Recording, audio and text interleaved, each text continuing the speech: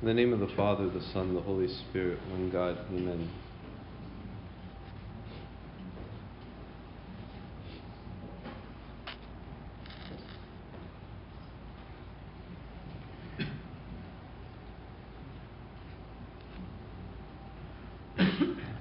Personal faith in Jesus Christ. Personal faith in Jesus Christ. The idea that I believe in my heart. Personal faith in Jesus Christ without intelligent, deep, theological understanding of who Christ is blind. At the same time, an intelligent and deep and theological understanding of who Jesus Christ is, without a personal faith and without a personal relationship, is empty. So personal faith in Jesus Christ without knowing who He is blind. Yes, we can have a personal faith in Jesus Christ, but we have to strive to know Christ more and more, to understand Christ more and more, to see Him more and more. Peter, in today's Gospel, instead of focusing on what Christ can do for him, focuses on who Christ is and focuses on Christ Himself. Okay, instead of Peter focusing on what Christ can do for him, he focuses on who Christ is and wants to be in a relationship with this man. What would it look like if Peter was more interested in what Christ could do for him? What would it look like if Peter was interested more in what Christ could do for him? Right? Sometimes we go to Christ with a lot of our requests. Maybe business isn't doing well and we want business to pick up. Or maybe there's some personal issue that I'm dealing with in my life that I want Jesus to take care of. And we find this, especially among students around exam time, where they haven't really been faithful in their studies, but they're all of a sudden rushing to take communion and rushing to come to church and say their prayers and please just get me out of this one. Just get me out of this one. This is a relationship of where we look to Jesus Christ for what He can do for us. If Simon was interested in what Christ could do for us, we could imagine a very funny scene. We could, instead of him saying to Christ, "Depart from me," he would have said, "Please come back tomorrow. Same time, same place. I will be fishing. And I would love it if you could bless our boat so we can make a larger profit than we usually make." But Peter is not interested at this miracle, at this sign. And keep in mind, it wasn't just the miracle. He had been listening to Christ, where it says at the very beginning that the multitude pressed about Him to hear the Word of God. Last week, what was the gospel last week? The paralyzed man that they let down from the roof. And what was the scene in the very beginning? The house was filled and He was speaking the Word to them. It said that in the gospel. And today we hear again those pressing about Him to hear the Word of God. So they're hearing the Word of God from the one who is the Word of God. They're hearing the Word of God from the Word of God Himself, the Logos of the Father. And like I said last week, the Word of God comes down to us, speaks to us the words of God, so that the Word of God can become incarnate within us, can be within us, and we can become, like I said last week, the fragrance of Christ in this world. But before we can become the fragrance of Christ, St. Peter shows us an important step that has to happen in our relationship with Christ, which is an honest repentance, an honest understanding of who we are and who He is. When we come face to face with God on the day of judgment, we're going to have to realize who we are, and we're going to have to realize who He is. And it's a fearful image, and sometimes overwhelming when we think about that day, and we have to give an account for everything that we have done, everything that we have said, everything that we have thought about, everything that was done in a hidden, quiet corner in the dark will be proclaimed in the light. And when we come face to face with God, St. Paul says that our works will be tested by fire. If our works are straw, or if our works are wood and tested by fire, they will be destroyed. But if our works are stone, something that can resist fire, then we will have something to show on the day of judgment. Now, I'm not saying this so that we will be overly fearful. We should have confidence too. But in this life, now in this day, is when we should look to St. Peter, when we should look to St. Peter and to see the reaction of somebody who comes face to face with God. And it's not just a one-time deal. In fact, in our communion prayers, the prayers that we say before communion, you will find some words like this before we approach that we should say.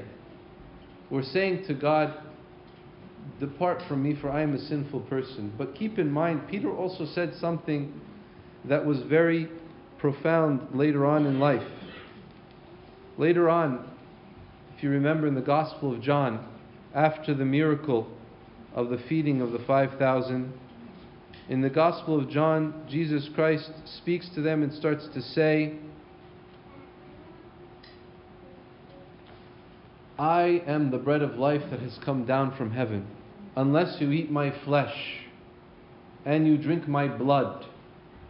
And as difficult as it is for us to hear that, that's how it sounded on that day. "Unless you eat my flesh and you drink my blood, you have no life in you." And after he had said these things, it said many of his disciples drew back and no longer wanted to follow him. And then Jesus said to his 12, "Do you also want to leave us?"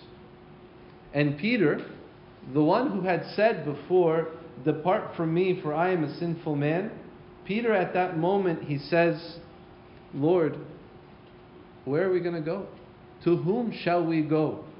You have the words of eternal life, and we have come to know and to believe that you are the Holy One of God." So we live in that tension. We live in that tension between "Depart from me, for I am a sinful person," and "Where else am I going to go, Lord, but to you? Where else can I go but to you?" Sometimes we think about the difficulties in our life as if God had given them to us. God placed this difficulty in our life. I'm not going to argue about that now. It's not the best way to understand our relationship with God, but we can say God allows things to happen. But when we find and we realize that God has allowed something to happen, it's not a point in time where we turn from God. We say, "You let this happen, so therefore I'm going to leave." Where else are we going to go?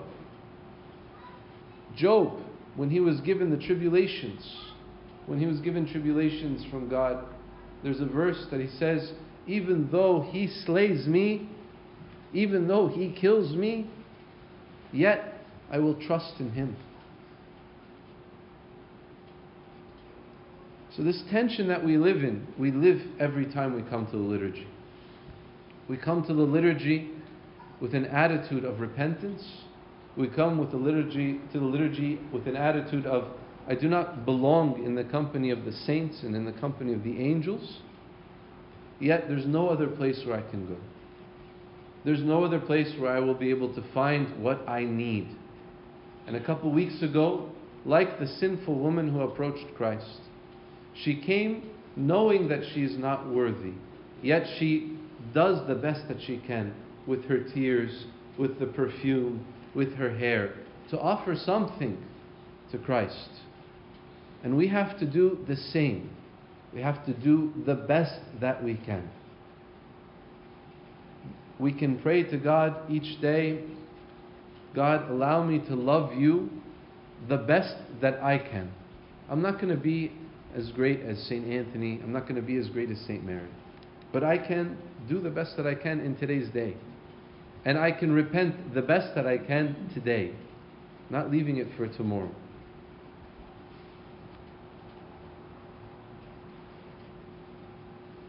In today's gospel, with this repentance, there's also another important practical thing to meditate on.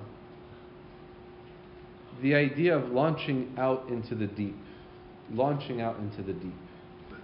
Saint Peter goes to Christ and says, we have toiled all night.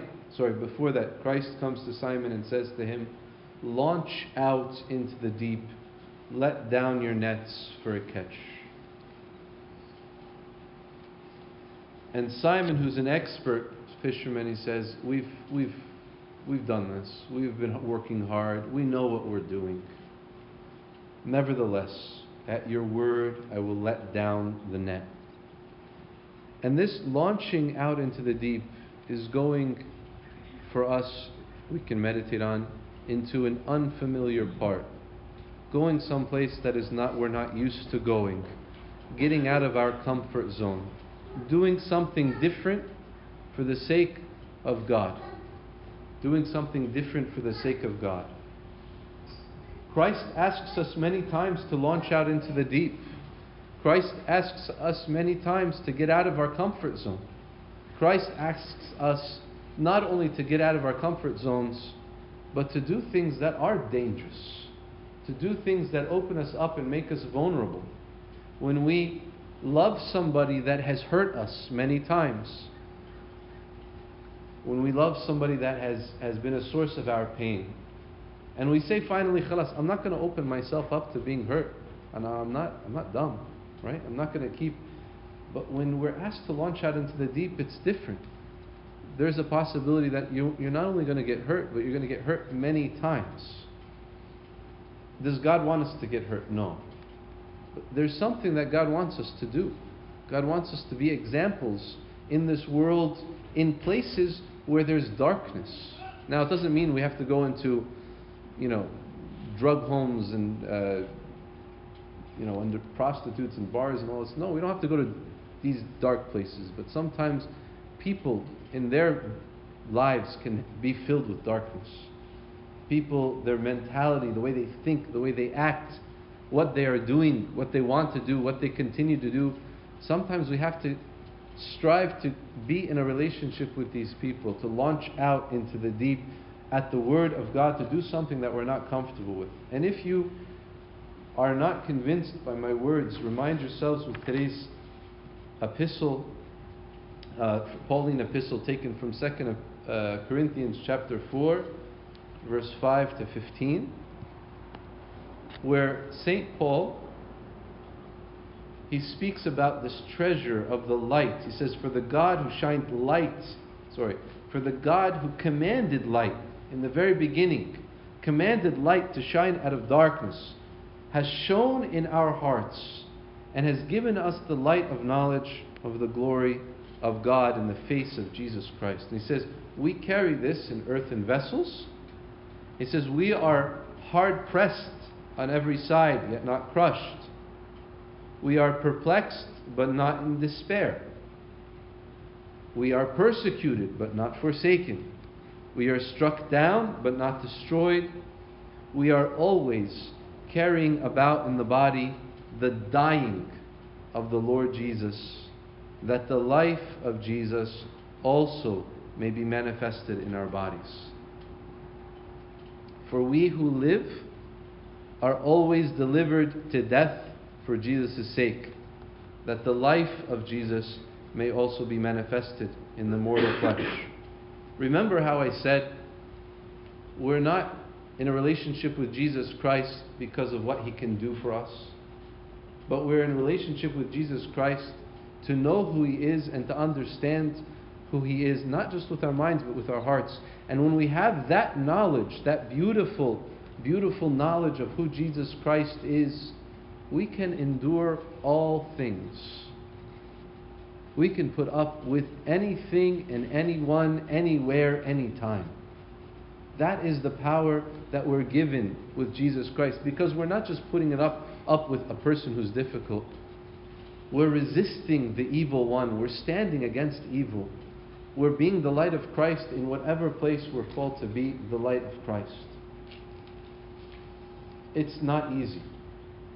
And it's not what we understand Christianity to be sometimes. We think, if I follow God, if I go to church, if I read my Bible, if I say my prayers, if I take communion, then my life should be okay. And then when things go bad, we say, but God, I've been reading my Bible, I've been going to church, I've been saying my prayers, why did you let this happen? That's not why we're in the relationship with God. Remember, He is the one that appears with the three holy youth in the fire. He doesn't extinguish the fire. Yes, it's a miracle. They weren't affected by the fire, but the fire was still there. He appeared in the burning bush, and He says, I have seen Israel, my people. I've heard their cries and their persecution. And that bush is a symbol of Israel on fire, but not destroyed. Yes, we always talk about the burning bush being a symbol of St. Mary, but it's also a symbol of Israel, on fire, not destroyed. And it says the angel of the Lord was in the fire, and the voice came out of the fire. So our attitude and our understanding about Christ is that we stick with Him.